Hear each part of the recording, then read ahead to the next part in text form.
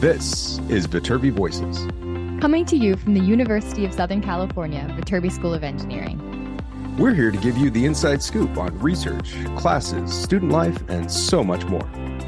All of these shared by students, faculty, alumni, and other members of the USC community.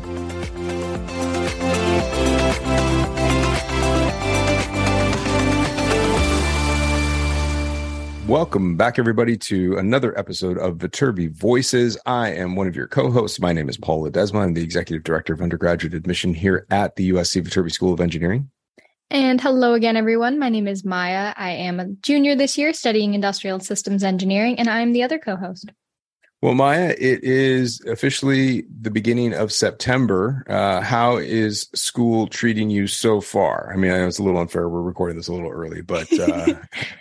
No, school is awesome. Yeah, I just finished my first week. It is a Friday after that first syllabus week. So everything is so good so far. I actually have all of my classes are pretty much in the same building, which is a little bit interesting. But every class is in the same building. It's in Caprillion, which isn't the nicest building on campus. I'm I am missing Fertitta or the other side of the campus, but it's very convenient to get to my classes. It's 4 minutes. Yeah, you're just gonna walk in and out, but I bet you get bored of being in the same building over and over again. A little bit, yeah. I have to take the long way on my bike, go around, see people on Truesdale. Well, being over there, that means you're going to have a really intimate understanding of the construction of Ginsburg Hall, though. You're watching that kind of happen, and you're going to see that go up over time. That giant hole in the wall or hole in the ground that's over there. That's a great point. I got to know the tennis courts the other day. I had no idea they were back there, so that was pretty cool. There's also and I have to go check it. I don't know if it's still there, but there's also kind of a secret passage. If you go back behind Caprillion, behind the tennis courts, you can sneak back and get to the other side of campus without anyone. No way. Okay, that's my task for next week. And little fun fact, over there's a little pocket, this little fenced off area of it looks like satellite equipment. Mm-hmm. That's there.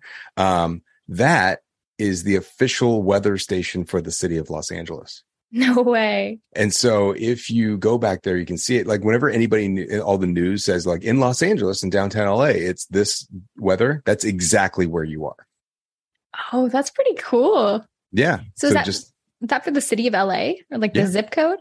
Yeah. Well, just the city of LA, that's the downtown official LA weather station. Oh, no way. Right there. So go check it out. You're right behind it. It's when you zip around that, then you can go. Back in the day, you used to be able to get a car through there, and there used to be a really sneaky way to get around stuff. But I don't know if you can anymore. But that's a cool fun fact. Yeah, there you go. And you go back, you see the other side of the tennis courts and the parking lot back there. You go behind the baseball field, and then you can get back over to where health center is and stuff like that. Super, as a shortcut. Anyway, back to where we are today.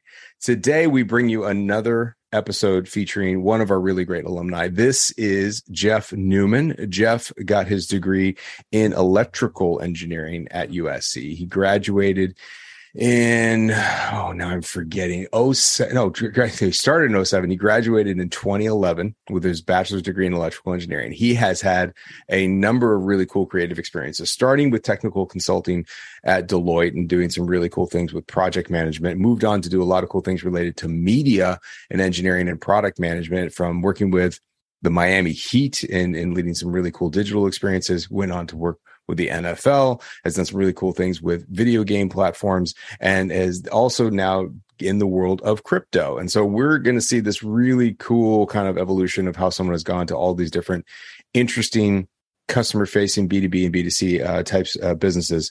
And I think that it's a really fascinating conversation, because he talks a lot about the idea of, really not knowing what he's doing at any point, but figuring it out as he goes, and the focus on perseverance. And I think it's for any of you that are, wondering, do engineers always know what they're doing? This is a really great episode to listen to. Anything you want them to hear, to really listen for here, Maya? Mm-hmm. Well, I think it's pretty topical, all the stuff that he's talking about. So many people throw out technology, product management, project management. These words go out a lot, right? Yeah. Yeah.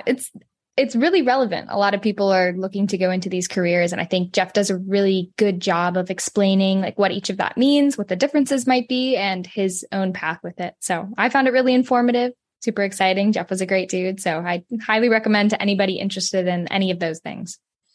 All right, well, let's get out of the way and hand it over to Jeff Newman.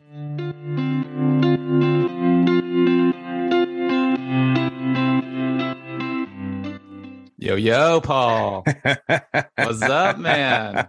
Starting strong. Oh yeah, I'm all in this. And look at this. You may have a better mic and headphone setup than we do. This is fantastic. My job, man. I was gonna say we need to dive into this. How are you doing, man? I'm doing great. It's been what? How many years? 2011. So to 11 years. 11 years. 11 years. And you don't look a day older. And I mean that in a good way. This is fantastic. You look great. Thank you. Hi, Maya. Nice to meet you. Hello, Jeff. Yeah, nice to meet you too. I'm getting the nostalgia vibes right now from your background. Yeah. Remembering when you were in my position. Oh, yeah. RTH. Oh, yeah. I miss those days. Life was easier back then. Yeah, definitely. Well, what is life for you like now, man? I mean, like I think you got kids. Is this right? I mean, two children. A 3-year-old and a 1-year-old, and congratulations, two little boys. 2 boys. Now that is just a nightmare. Oh yeah, they just hammer on each other all the time. So I got one kid who doesn't have any self-awareness. That's the 1-year-old, right? Because they just kind of destroy things, and then the 3-year-old who's manipulating the 1-year-old to do what he wants. So it's just a double whammy every day. and I will tell you, so my wife and I talk a lot about how like we didn't know whether we wanted a boy or a girl. We have a girl, but now every time we see boys, we're like, oh, thank God we never had boys. Like this is wild. Just there. We have this word like when there's like play dates and groups of kids around, and I've said this a lot on the podcast, but like every time a boy enters, it's like, boy energy. Like they just change everything. And it's just, they just trash stuff and they like just pound on people. And it's run nuts. And they just don't stop. And they just, yeah, throw this, break that, hit each other, fall over, cry really loud. Mommy, then keep going, Yeah. I mean, we deal with different levels of emotions, but it's definitely different.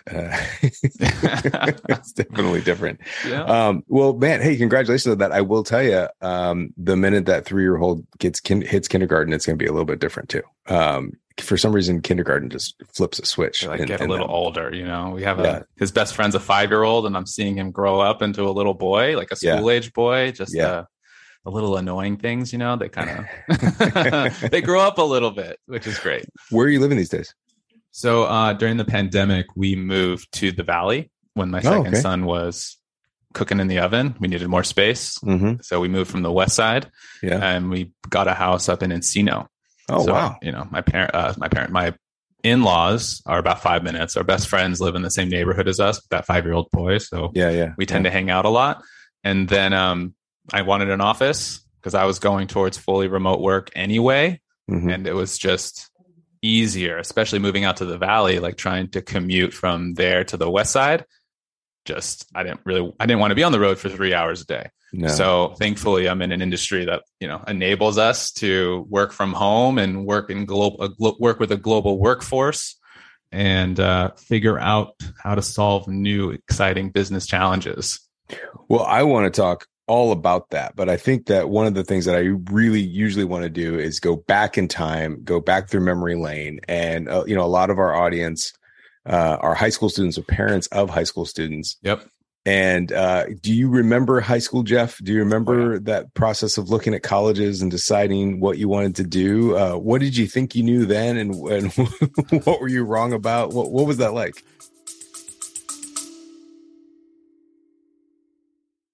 Hey, y'all, sorry for the interruption, but I wanted to let you know that we have a number of campus visit programs available to you right now. If you want to check out what campus is like, if you want to learn more about the Viterbi School of Engineering, go to viterbi.link/visit. That's VITERBI.link/visit, where you can learn about our Viterbi visit experiences that happen on most Mondays, Wednesdays, and Fridays. We have some virtual events that happen on occasional weekdays and occasional Saturdays. Plus, we have some transfer virtual admission sessions where you can learn all about how to get those courses ready for transferring.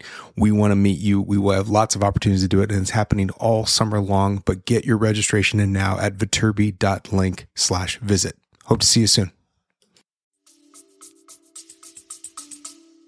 I was so wrong. That was the biggest thing, is I was very, very wrong. I was a nerd growing up, video games, computers, the early days of DOS and Windows and all of that. Right. So I was always synced in to all of those things, thanks to my parents. And going through high school, when I started to look at colleges, and figuring out what type of degree I wanted, engineering always was something that was attractive to me. Not only because I had a sense of like, hey, if I get an engineering degree, there's a better chance I might get a job after that. Like at its core, I think my parents were happy about that. But, as an 18-year-old, you don't really know what that means. Not really. Right. So, that was sort of the two main factors why I chose engineering and why I gravitated towards that was, hey, I think I have a good future outlook for myself, but also it, related to my interests. And when I was looking at all of the colleges, you kind of choose which programs you think you're more accustomed to or that you're more likely to enjoy. And USC had a program for computer engineering, computer science, which I thought was like the perfect combination of things, software and hardware, that I could start to learn. I didn't really know. You were growing up in San Diego at the time, right? Like you were like Southern California style, but like south. Yeah, actually, North County, San Diego. So far north as you can get in San Diego. Can still be San Diego. Exactly. Fallbrook High School. And I think USC potentially recruited there. There's a bunch of us who got into USC from my school, and we were a pretty small school in the middle of nowhere. Yeah. So I thought that was pretty interesting to come from high school into college with some classmates that I'd already known. And during high school, I think a little bit more on that, right, was, making sure that I was well-rounded, making sure that like I had a sport or I was playing sports, I was doing volunteer work, I was getting good grades. And I was kind of learning how to become an adult at that point. You don't really do that until college, in my opinion, but you kind of start in high school. You kind of move away from being a child and you start to become an adult. So, started taking responsibility for like performing well and being the best I could possibly be and not like squandering those years, because there's a lot of growth that happens. You don't know it's happening in the moment, but as long as you put effort into that, into whatever it is that you do or anything that you like to do, like you'll come out a better person on the other side. It's way better than doing nothing. So always focus on like putting in the effort in whatever it is that interests you. And you have a higher chance of success in getting into whatever college you particularly want, or if that's not something you're interested in, whatever your goals are. But for me, getting into college was a huge goal. And USC was always at the top of my list. I kind of knew that. And it was validated when I went to campus for the first time. There was a vibe. I don't know how else to explain it. There was a vibe that meshed with who I thought I wanted to become. Right. And I, checked out UCLA. I checked out all the schools around California, but there was something about USC that stuck out. And that was just like the culture of the school, right? Not necessarily engineering. But then once, I kind of going through all the different engineering schools and seeing that computer engineering, computer science was something that was really interesting to me at the time. Like that's really what kind of maybe prompted me to apply, number one, and then be super, super excited once that letter came in the mail. Like once that letter came in the mail, everything else was out the door. Like I knew this is where I was going, like, accept me. Thank you. Like I'm in. And during that summer, I remember doing the USC. I can't remember, Paul, maybe you remember what it was. It was for incoming freshmen. And it was a program for, it was Summer Bridge. Summer Bridge. I did that. Highly recommend it. Now we call it the Summer Institute, but yeah. Great. Highly recommend that for anyone who's considering or has accepted, is to engulf yourself in the culture. Like you're going to transform in those 4 years. It's bound to happen. Right. And for us, it was like, for me, at least, it was start early and just figure out what I was getting myself into, honestly. And it was a great experience. I think we sat in on classes. You got to meet some of your classmates that you saw, starting in August or whenever the start date was. So highly recommend that program. It's funny, this story kind of takes a turn, right? Because at the beginning of school, you're not really sure what you're doing. You start taking these classes. Is this really like the right major for me? And I think an advice I would give is like choose a major that you think in the moment is something that you would enjoy doing, because what you like or what you want to do will change. And that's okay. It's almost expected. I think it's rare for someone to know exactly what they want to do when they're 18 years old. So don't stress out too much about it. Right. Do what you like, and try your best at it, because I found out very early, my first semester of sophomore year was when I took my first computer science class. And that was half of my major. And that was the first C that I ever got in my life. Because your first semester, you're taking more the electrical side of things. It was more the general classes and academy. I remember taking academy. I remember taking, I think I took electrical 101, EE 101 instead of CS 101. And I got to kind of taste the electrical side. But then I got to taste the computer science side. And I realized after the fact, I think it was my midterm. It was the first class I ever dropped. And I didn't get a good grade in it, or I waived it. I think I waived it. I had one of those options, and I'm like, this is not for me. So I went on the far other side and went electrical engineering degree, analog circuits, to stay as far away from coding as possible. So like and it's funny, you'll see, we'll get to where like the outcome of that was at the end of college, because that has nothing to do with what I'm doing now or anything that I've done in my career. So it just kind of, if you take a second to zoom out for a moment, it's really hard to do that. But in the moment, I didn't do that. But if you can zoom out just for a second and realize that like that decision isn't the be all end all of everything and like the future of your life, calms you down a little bit. Right. So that's some advice for anyone watching this. So like fast forward, right? So we're in sophomore year. Some of the things that I would recommend that I've really enjoyed during my time there at USC was involving myself in the engineering school for two reasons. So number one, we all need a little bit of cash. And that was a great way to subsidize kind of college life, was working for the engineering school. And then the second thing was being able to like help prospective high school students be in the same position that I was. So I joined Viterbi Academy coaches. I joined the Viterbi student ambassadors. I'm not sure if those programs are still there. Some of my fondest memories of college was being a part of those groups, making friends with kind of my classmates that were also a part of it, and just feeling like a leader in the engineering school. That was cool, right? And then you get to feel like a leader and kind of practice your skills on talking with new prospective students, going to career fairs, all these things really prepared me for work life, right? It's sort of like my couple jobs that I had in school, and it was great to balance out my college career with that. Like it wasn't all studying and play. There was some work in there as well that helped subsidize whatever shenanigans I was getting into, right? So, I highly recommend that. Really like that stuff. But let's fast forward a year, right? I did that for 3 years. It was great. And then around junior year is when I started to realize that like engineering, I'm not quite sure I'm made out for this. I was getting to some higher level courses, specifically around circuit design. I enjoyed it, but I didn't see myself. I was 21 at this point, like a almost fully fledged young adult. But something told me that this wasn't what I wanted to do. So I utilized some of the probably most effective resources at USC, in my opinion, is the career fair. And it's not just like holding the career fair, it's the relationships that USC makes with prominent companies that want to hire you. Then they come to you and you get multiple chances every year to meet these people. And I think that's, for me, I wouldn't be where I am today without USC, without the career fair, without like learning how to interview and putting in the work, because everything has just snowballed since that moment. The only reason I got my first job is because Deloitte was hiring from USC, and USC had a reputation of good candidates. Like that had nothing to do with me. I just like rode that wave. So I think that's something that's like, I don't know if it's underappreciated, but it definitely should be amplified, that those types of relationships that like major colleges have are some of the most valuable things that any of us individuals can like get.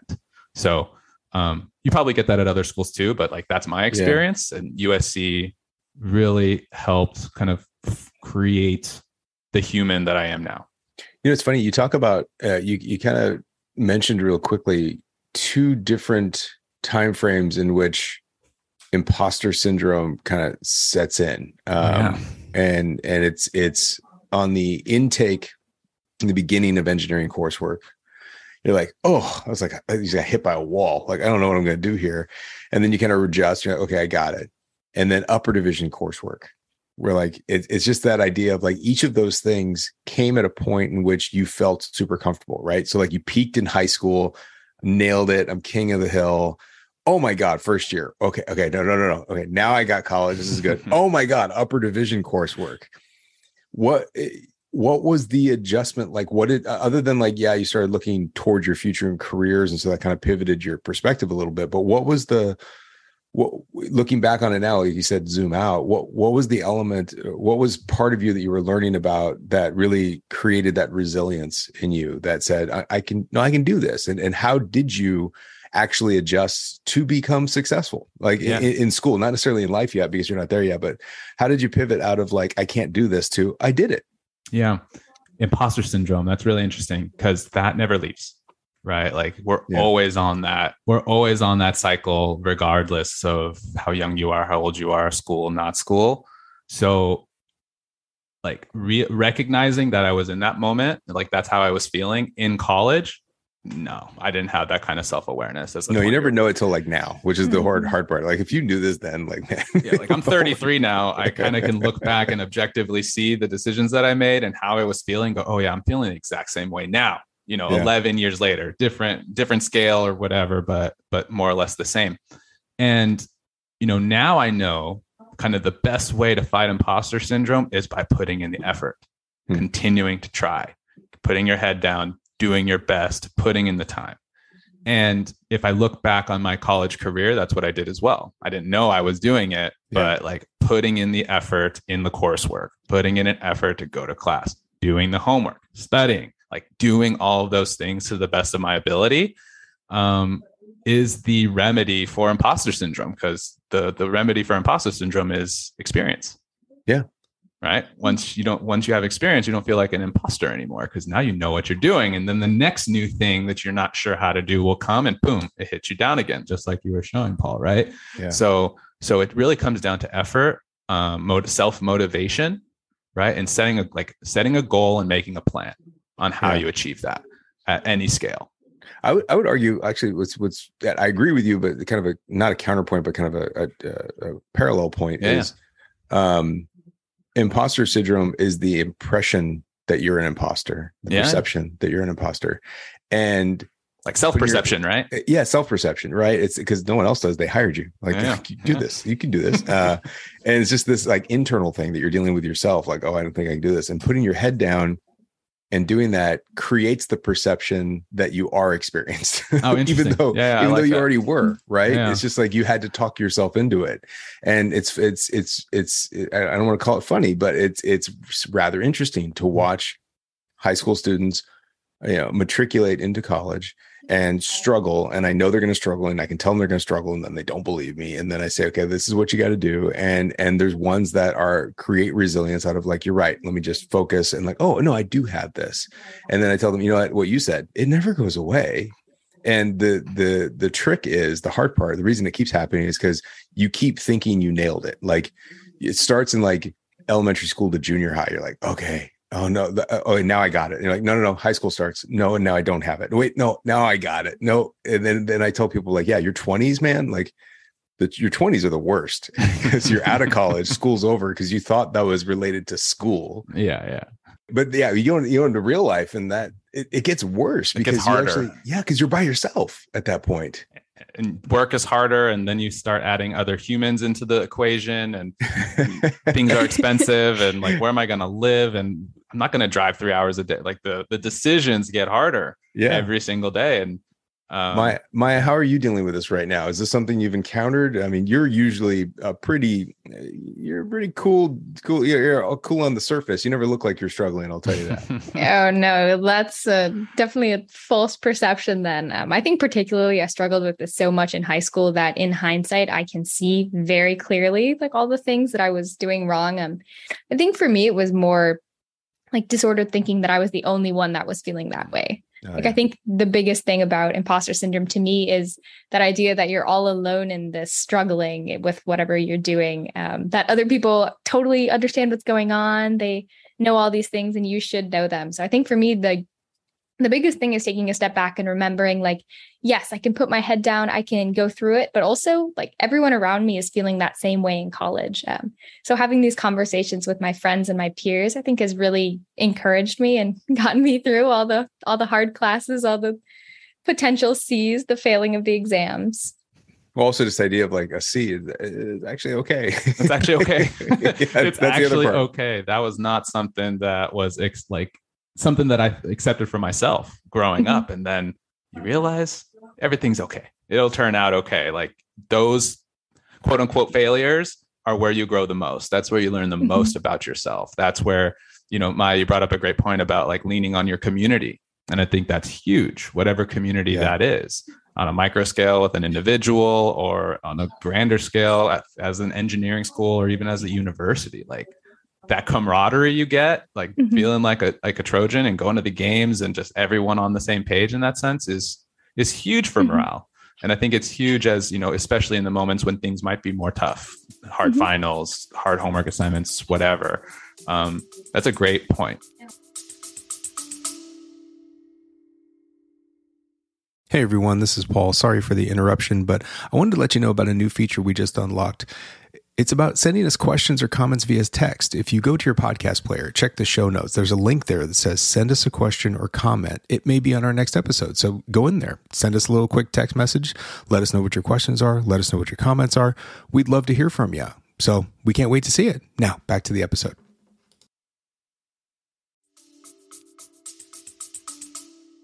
Yeah, I found that was a huge thing about the Viterbi community is like all the students around me, they like to share these sort of things. Like we like to feel like it's a cooperative, like we're a team studying engineering. It's not cutthroat at all. It's not you're competing against your peers. It's not like if they're getting it and you're not, like that's a huge issue. It's like, no, they're there to help you, but also like we're there to share in the same experience. Like, we're all on, Team USC. There you go. I remember that too. 100%. I remember that it not being cutthroat in engineering school. And like we would all help each other. I was there 2007 through 2011.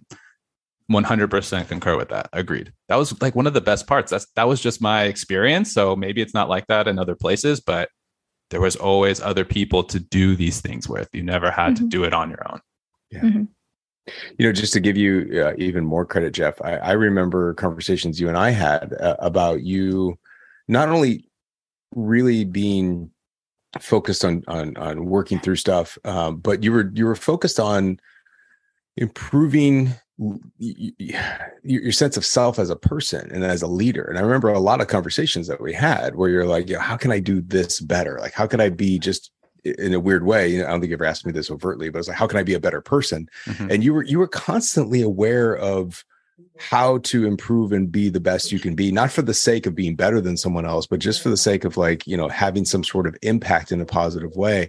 And I've always saw that to be rather interesting about you, that there was something that I don't think you really publicly shared a lot, that you're kind of constantly working on yourself. Even with the email you sent me the other day about this, like you're working on yourself. Is that, where does that come from? That's a great question. I appreciate you saying that, because I don't remember that about myself. Like that specific thing is something that I've picked up cognizantly in the last year. Really? Like this concept of improving 1% every day. This concept of like never, you can't really rest, and being okay with it. It comes with the children.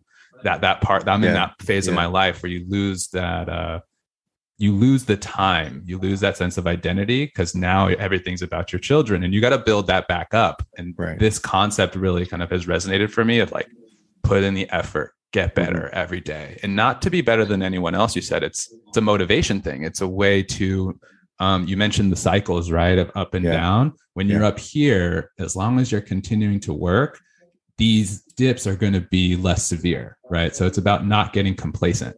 So when you're in this uptrend and you don't want to be, if you get complacent for a second, that's when you dig deeper, and it still happens. But being cognizant of that and self-aware that if I continue to work, even when I don't want to, when I feel lazy at nighttime, in the morning, right? Habits like waking up at 5 o'clock every day will make you better in the long run. So whatever that habit is, it's been something that was drilled into me since I was a kid, honestly. Like, that was something both my mom and my dad, like, it was really important to them.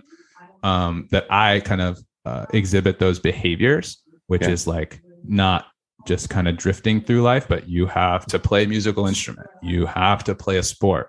You have to get good grades, because they knew I was capable of it. And they set these requirements for me to have my video game time, or to have these things that I wanted. Right. So that was sort of the structure that was set up for me in my adolescence. And I think aspects of that have transferred into my adult life. And I need to be reminded, like anyone else, remind myself, or, get slapped to remind myself, but from whoever that is.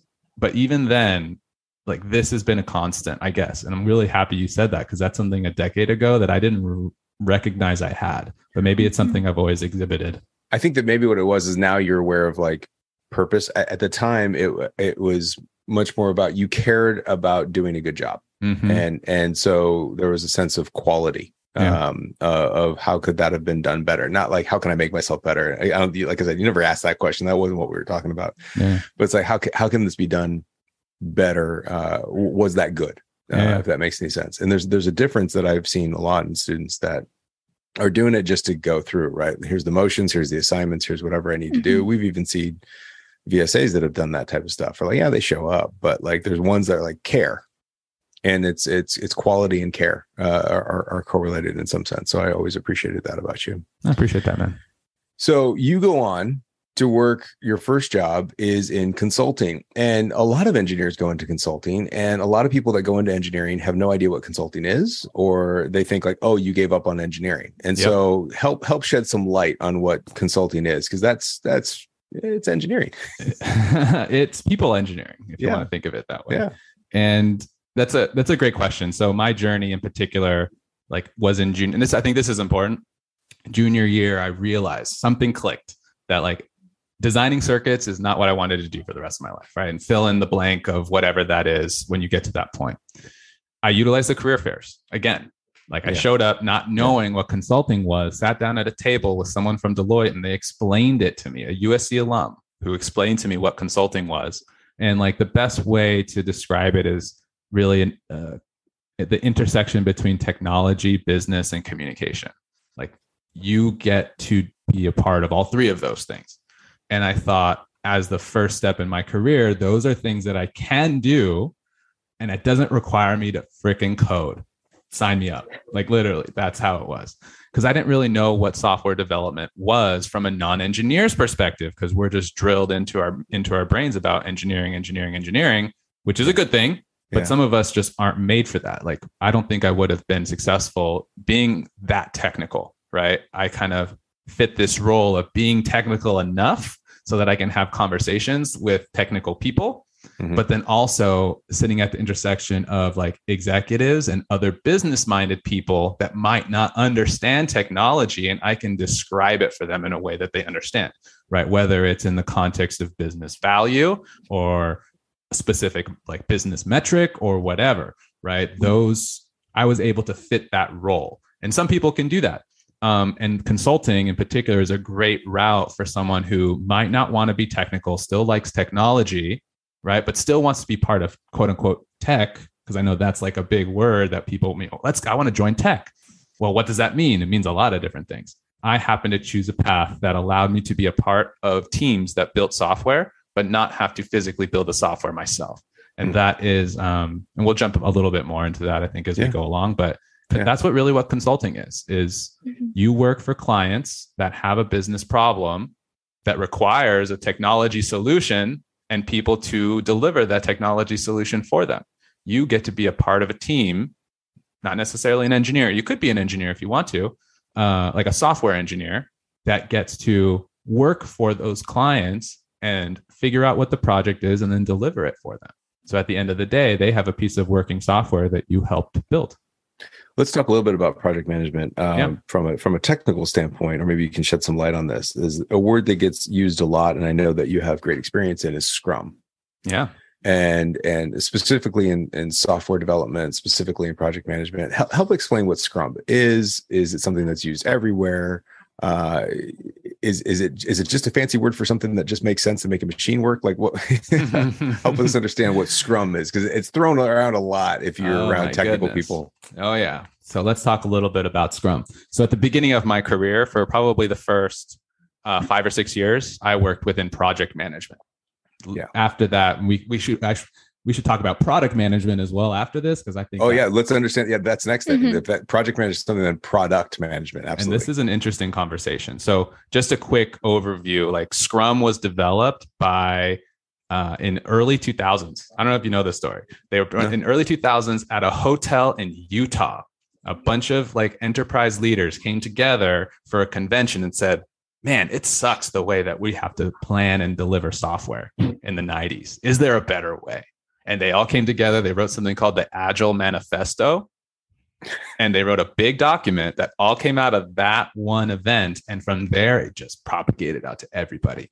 So that's when it started, early 2000s. I picked it up in like 2013 or 2014, when my clients started saying, hey, there's this Scrum Agile thing. We want to run our projects in this way. So I self-taught myself. And that is 100%. I would recommend the best way to learn Scrum and project management is to learn it yourself and then apply it. So like Scrum at its core is just a project management framework, a list of steps and processes that a team can follow to deliver a piece of software, to deliver a feature. It's different iterations and variations of what Scrum and Agile can be. You can combine the, let's say, traditional project delivery methodology called waterfall with Scrum and call it Scrummerfall or hybrid Agile. There's all these terms that are flown out, right? But at its core, all Scrum is a set of processes that people are recommended to follow that help a group of humans organize themselves to deliver a piece of software. That's literally all it is. Is it built for capabilities of iteration? Is it built for capabilities of kind of reproduction? Like, for example, let's keep it in the podcast. Yeah. Maya manages a team of people for a podcast. Is that, in episode production and delivery and launch, is that something that you do Scrum for each one? Is that too big of a thing, or is that because you're really kind of trying to get one big thing to ship, right? And then you're done. Yeah. Scrum can be used in that way. It's generally referred to, the reason it was invented was because people were shipping these big pieces of software and it took months, years to do it before any user saw it. So the idea is, can we get smaller chunks of software out the door faster in the user's hands to get their feedback quicker? Instead of us thinking that we know better, let's put smaller chunks of usable software that might not give you everything that you need, but it is enough for us to understand whether or not there's value, potential future value there, or if it was a flop. If it was a flop, we only wasted, a short period of time instead of us building this gargantuan piece of software that no one wants to use, which happens all the time. What are sprints in relationship to Scrum? Because this happens a lot where people are like, yeah, we're gonna go into a sprint. And I'm like, so now you're gonna start working? Like, what were we doing before that? So think of Scrum as the idea. Got it. Scrum is the idea of the way to organize people. That's it. Okay. Right. Sprint is like a mechanic of Scrum. All a sprint is a time box period of time where that's it. Like think 2 weeks, 1 week, 3 weeks. A sprint is just a period of time where a team decides what they're going to do within that period of time. And that's all it is. And then within those periods of time, there's processes that are involved to, like, we're going to have a daily stand-up every day during a sprint. We're going to have a sprint planning meeting on the first day of the sprint and a sprint review meeting on the last day. And, we'll sprinkle in a retrospective at some point in time. Sprint time box, those processes of Scrum fill the time box. And then all the people follow the process, do their job during that time box to deliver a piece of value at the end of that time box. That's all it is. Got it. And then how does that translate to the positions does it translate to the positions you took after that? Because you were at Deloitte for a little while and then you went into, I am going to minimize this and not get it right. But like, I just see you as this guy who's in digital media, entertainment, engineering, kind of in between the two. And you kind of do that across a number of different avenues and vendors or businesses. That is true. So I've kind of been a chameleon since I left Deloitte. And one of the key things I learned after college working at Deloitte, I was there for 5 years. And then I worked at a local agency, like a smaller digital agency. for almost 6 years of consulting experience. All that means is that I worked on behalf of a client. A client came to the business. They wanted work done. They didn't have the people to do it. They hired us to do it for them. That's all. That's like the main thing of consulting, right? But after that, I wanted to be on what we call the other side of the table, not the consulting side, but the other side, working for an actual company. And Paul, you're right. Like I've kind of had a whole bunch of different types of jobs. So I worked at the NFL for almost 2 years. And there I was leading our video team. So this is when I started my product management career, which I'll double back to that. And that was awesome, kind of working to deliver live video to millions and millions of people to consume live football, right? And everything that goes along with that. Spent a little bit of time there, but my other passion has always been video games. So I joined a gaming company next called Scopely. They are a mobile free-to-play publisher. That means that they work with gaming studios around the world to publish mobile games to the App Store.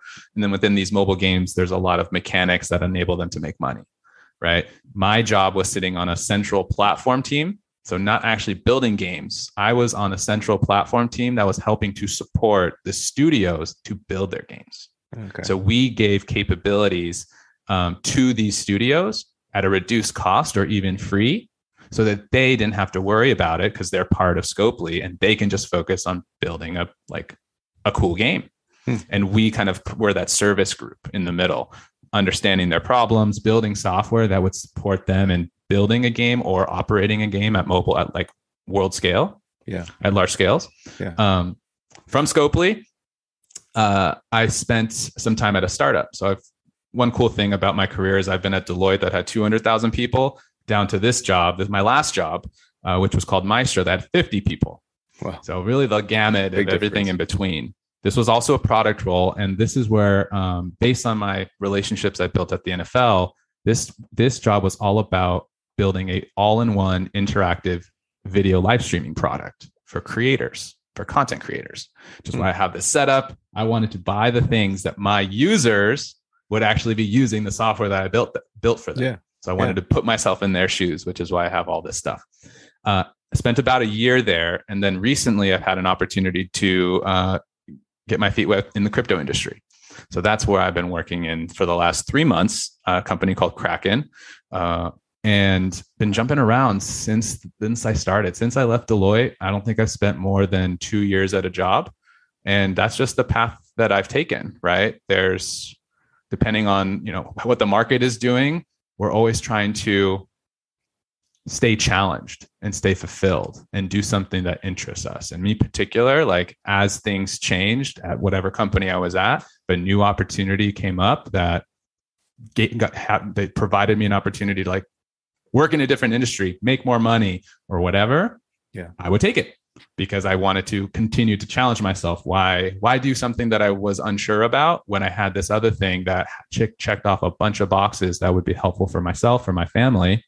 Let's just go. Let's just go and do it.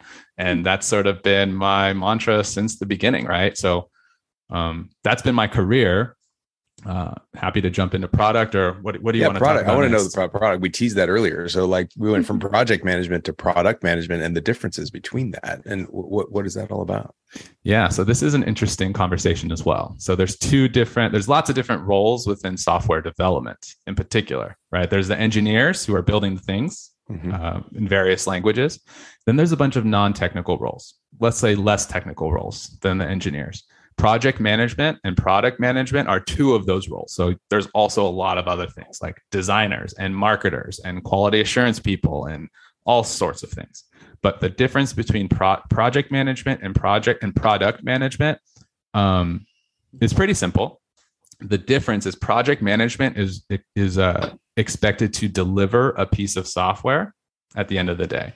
Okay. The product manager is expected to bring value to the business at the end of the day.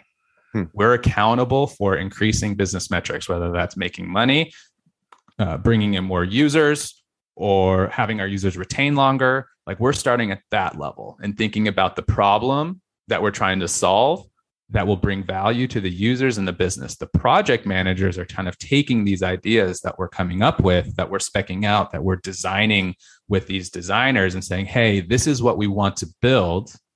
The product managers are expected to understand why we're making these decisions and building this thing. Yeah. We then hand it to the project managers and say, hey, this is what we want built. This is how it's supposed to be built. The engineers are going to do these certain things. I need your help in making sure that all these things get done. That potentially within a Scrum environment, they're running the daily stand-ups. They're the ones who are working day in and day out with the engineers to make sure that they're working on the right things.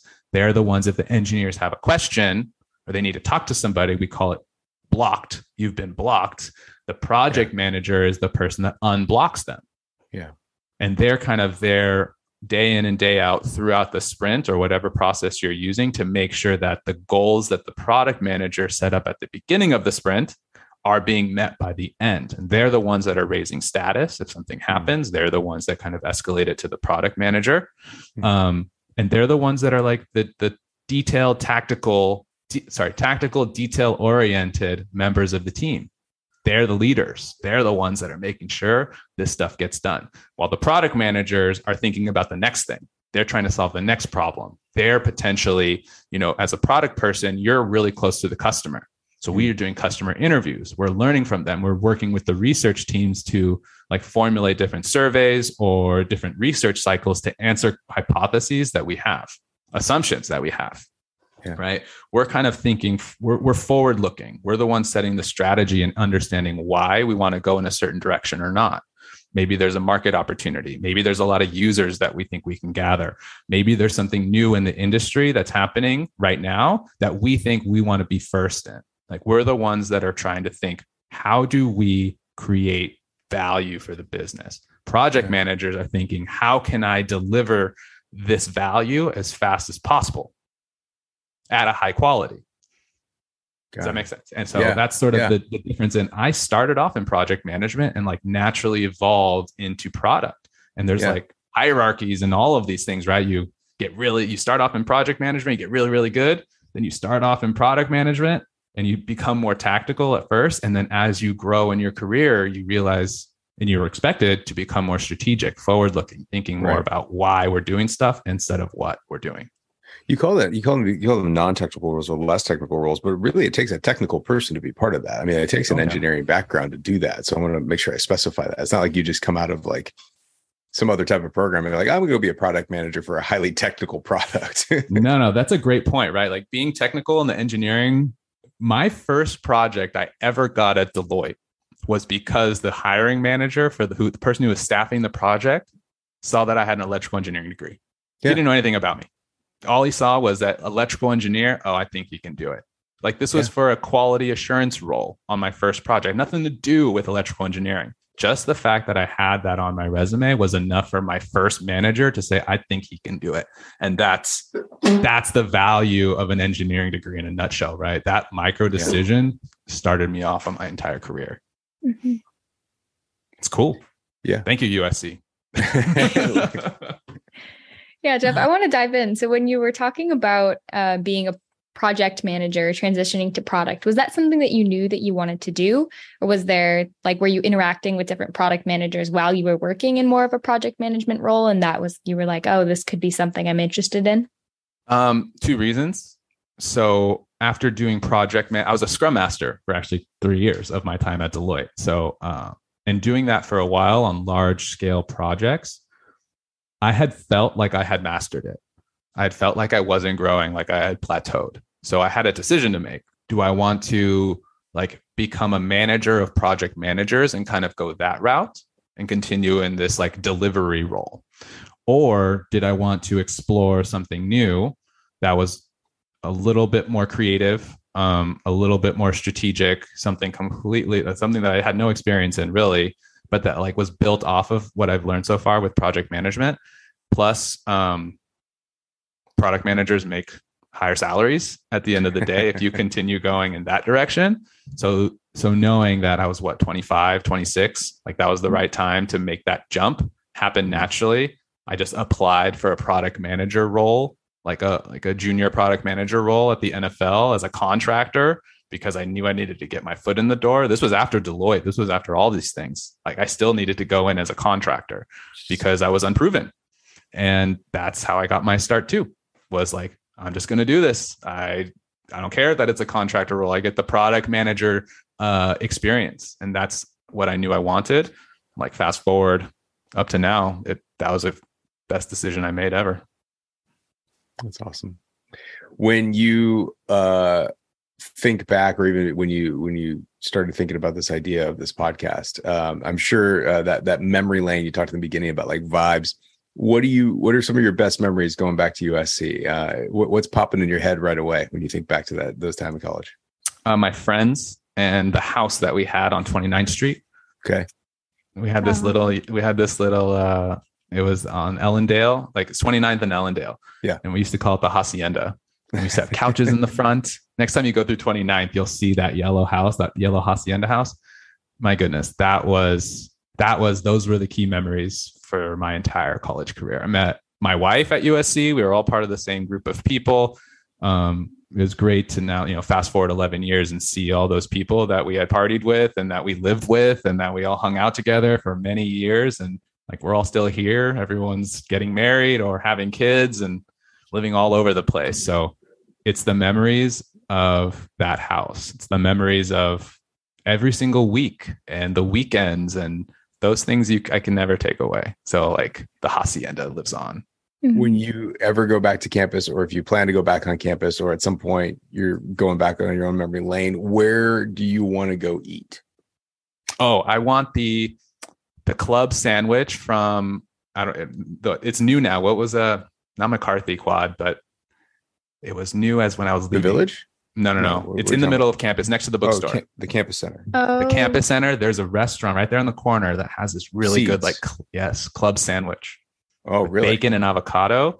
And I would get that every single day. As long as if I ever could, I would get that every single day. The other thing I remember was freshman year was before all the new development happened. And the year before we had that dome, the Lot. Oh, that's right. The Lot. Wow. My freshman year was the first year it was the last year that we had that restaurant. Upstairs Commons. And there was a Carl's Jr. on campus. That's where I gained my freshman 15. Was that Carl's Jr. on the other side of Commons? It was. So you lived through the transition of old Student Union through the Lot, and you got to see the Campus Center? Yeah. That's an amazing time period because so many people only know it before or after. Not very many people know it like in that transition. 07 to 11. That was literally the transition where we got the short end of the stick with the Lot for half of my college career. What ended up happening is that like if you go back and look at photos, the Student Union Campus Center and all that other stuff like that wasn't there. Mm-hmm. It was just a building called Commons. And in Commons, there was like a couple places to eat. And then there was like downstairs Commons, which is like a basement. And like, I remember that total 90s vibe. It was just like, it was like a La Salsa back in the day, if I remember correctly. And then there's a Carl's Jr. outside. And it was just all pieced together. Anyways, everything is so much better now. Like you got rid of that. But tearing that down meant like that was one of the main eating areas on campus was gone. And so what they did is they created like a 2 or 3 year temporary tent. This like big dome. It was like, it wasn't a tent, but it was like a structure. And like half an egg that was half a football field long. Yeah. In the parking lot in front of SGM and GFS. Mm-hmm. That was just this big like dome. It looked like the crash site of an alien spaceship or something. Like they're doing research in there. And you would walk in and it was this like temperature controlled place where they basically put pop-ups of all of the different food arenas in there. And I totally remember that. It's so crazy. Especially when it would rain, like random days it would rain. It was like so crowded in there because you had to get in there to get food, but then you didn't want to leave. That was my experience. Yeah. Those were the Lot years, I guess. Wow. That is crazy. I can't believe I forgot all about the Lot. That's crazy. Oh man. Maya, do you have any other questions? Anything that you were curious about that you wanted to get in there? I was just gonna say that's hilarious. I just looked up the dome.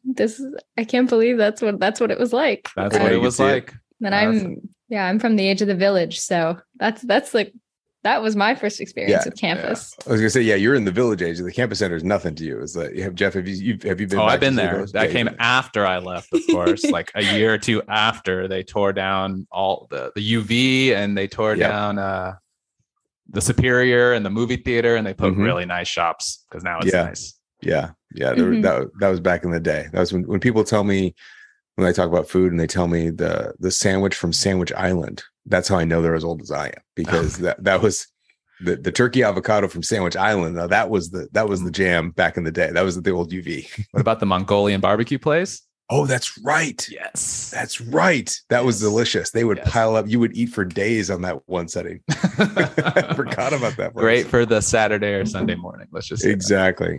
Those are, and then, this is like when I would eat like 3,000 calories in a meal. The 3-item combo at Red Dragon, which was over on 30th and Fig, which it's not there anymore. We went to the Indian restaurant on Vermont. Oh, yeah. Masala, I think. Yeah, I think so. I think you're right. It's still there. It's still there. We would walk there because it was on the same street as 29th. Yeah, it's just down the block. There. The Trojan card, you get 2 for 1. Great for students. Good times. Mm-hmm. All right. Well, Jeff, you have been so phenomenal. I always like to end these with a quick lightning round set of questions. Are you ready for the lightning round? Let's do it. Okay, so here we go. Start the timer and we are off. Tapas or pasta? Pasta. Ask permission or beg forgiveness? Forgiveness. If the toilet paper roll is really low, but not completely out, do you replace it or leave it for someone else? Leave it. How many redheads are you friends with? 1. She changed her hair, so I'm not sure. Does that count? What's the type of triangle with 2 equal sides called again? Equilateral. No. Isosceles. There we go. We got correction. Equilateral square. Right? Most engineers get this wrong. What's your favorite carnival food? Turkey leg. Ooh. Name a word that starts with the letter Q. Quantify. Ooh. Climb a mountain or jump from a plane? Climb a mountain. If you were really hungry, would you eat a bug? Yeah. Did you go to sleepaway summer camp as a kid? No. How long can you hold your breath for? About 30 seconds. I just checked it. My son's, he's trying to do it. So I'm like, how long can I hold my breath? Competition, yeah. Have you ever seen a kangaroo in person? Yeah, I think so. At a zoo, probably once. Right, yeah. When people stand up for a standing ovation, are you usually one of the earlier people to stand up or one of the later? Oh, it depends. I'll say later. The later. All right. Well, with that, you killed the lightning round questions. You didn't get any wrong as far as I'm concerned. Jeff, thanks so much, man. I really appreciate you doing this. I think it's so cool to hear from people like yourself that has gone through this process and that journey that you went on. And I really appreciate you, telling people about your challenges and being so honest and forthcoming about how challenges are real, struggle is real, but the idea of persevering is not as easy as just saying I'm going to do it, but finding that community, finding that group of people to be part of it, and really focusing on the fact that like maybe we adjust what is the answer of success and what is the definition of failure, and that's really where it comes from. And I think that you created some great insight into helping people understand how the profession of engineering is not necessarily engineering on your business card, and the types of problems that you solve and how you use that degree program. And I wish you the best of luck in all of your ventures and all the things you're going to be doing, and continued success. And I really hope that we see each other in person real soon. Let's do that, Paul. Nice to see you again. And Maya, nice to meet you. Yeah. Thank you guys for the opportunity. I had a blast. Thanks, Jeff. Yeah, appreciate it, buddy. Jeff. We'll see you soon. Till next time. Bye. Yeah.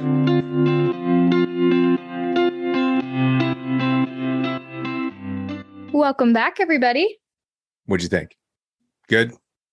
Absolutely fantastic. Yeah, I really enjoyed listening to Jeff. I know I said this at the intro at the beginning, but like even every time I listen to this podcast, I just learn new things and really helps inform me of like what I might want to do in the future and calms me down if I don't know what that is right now.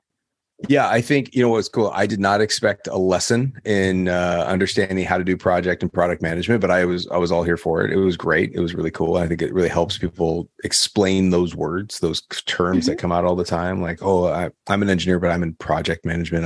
You kind of get the sense, but he really specified some really cool details there and kind of gave you a much almost like a shadowing of like what he does, which I thought was really cool. Mm-hmm. And also how it impacted each of those individual businesses and the product that they're trying to go for, or the project that they're working on, which I thought was really kind of interesting, and how he has moved from seemingly different industries, but done a lot of the same work, which I thought was really great. And how it takes an engineering background to do those types of things, and to be able to jump into those types of diverse backgrounds and areas and really be successful at it and pivot. And he talked about it at the end, where it's like his first job, he was hired just because he had an electrical engineering degree, not knowing anything about him. That was one of my favorite comments of this whole thing. So that was really cool. Mm-hmm. You are doing a lot of this stuff though, right? With ISE, this idea of product and project management and looking at those types of jobs in the future, but you like healthcare. So I don't know, was this helpful to you? Yeah, it was super helpful. I think right now too, like I have an idea of things that I'm interested in, but I don't know how I'm going to combine all those things in the future. And seeing Jeff, like just at his core, being interested in learning new things and challenging himself, that really resonated with me. I think that's something that I am also interested in. And it's like continually learning new things, moving around to a different industry. Because right now, like what I tell you that I want to do, I am guessing that will change by the end of college in the next 2 years. So cool to hear that variety of experiences. And I think project management, you could apply that to healthcare. Just find a company that's doing something really cool in that space. So there are different tools that you can use to attack a different issue that you're interested in. So I'm interested in exploring different tools to work in healthcare. I just thought of someone we need to pull onto the podcast that is going to tie all of that together for you. Mm-hmm. Well, you've had 2 hits thus far with me. I've loved all the people you've invited, so I cannot wait to hear who else you're inviting. Well, that's what I was going to ask, is that just in 2 episodes, we've got 2 different alumni that really kind of gave some interesting lessons. And I was kind of curious, is this interesting to you? And are you feeling more comfortable about the unknown, I guess is really the idea? Or has it changed your perspective at all? Yeah, definitely. Because I think we went into this a little bit in this episode with imposter syndrome. Yeah. But it's totally okay to not know what you want to do and to take that step by step, as long as, like Jeff said, just put your head down, do the work, do a good job, do the best you can. But at the end of the day, know that you're not alone in that struggle. So it's been a really great lesson from both of them, and seeing where they've ended up is really inspiring. Cool. Awesome. And now I'm going to reach out to this other person that I know that will tie together project management, product management, and healthcare. Because I just thought of somebody that has done exactly that. So I'm really excited to see where this is going to go. Now you gave me a good idea. So we're going to figure that one out. Awesome. Reach out to him. Hey, if you are a prospective student or a parent of a prospective student, are you joining us for any of our upcoming events that are happening throughout the month of September and October? If you are not, or you don't know what I'm talking about, head straight over to our website, viterbiadmission.usc.edu.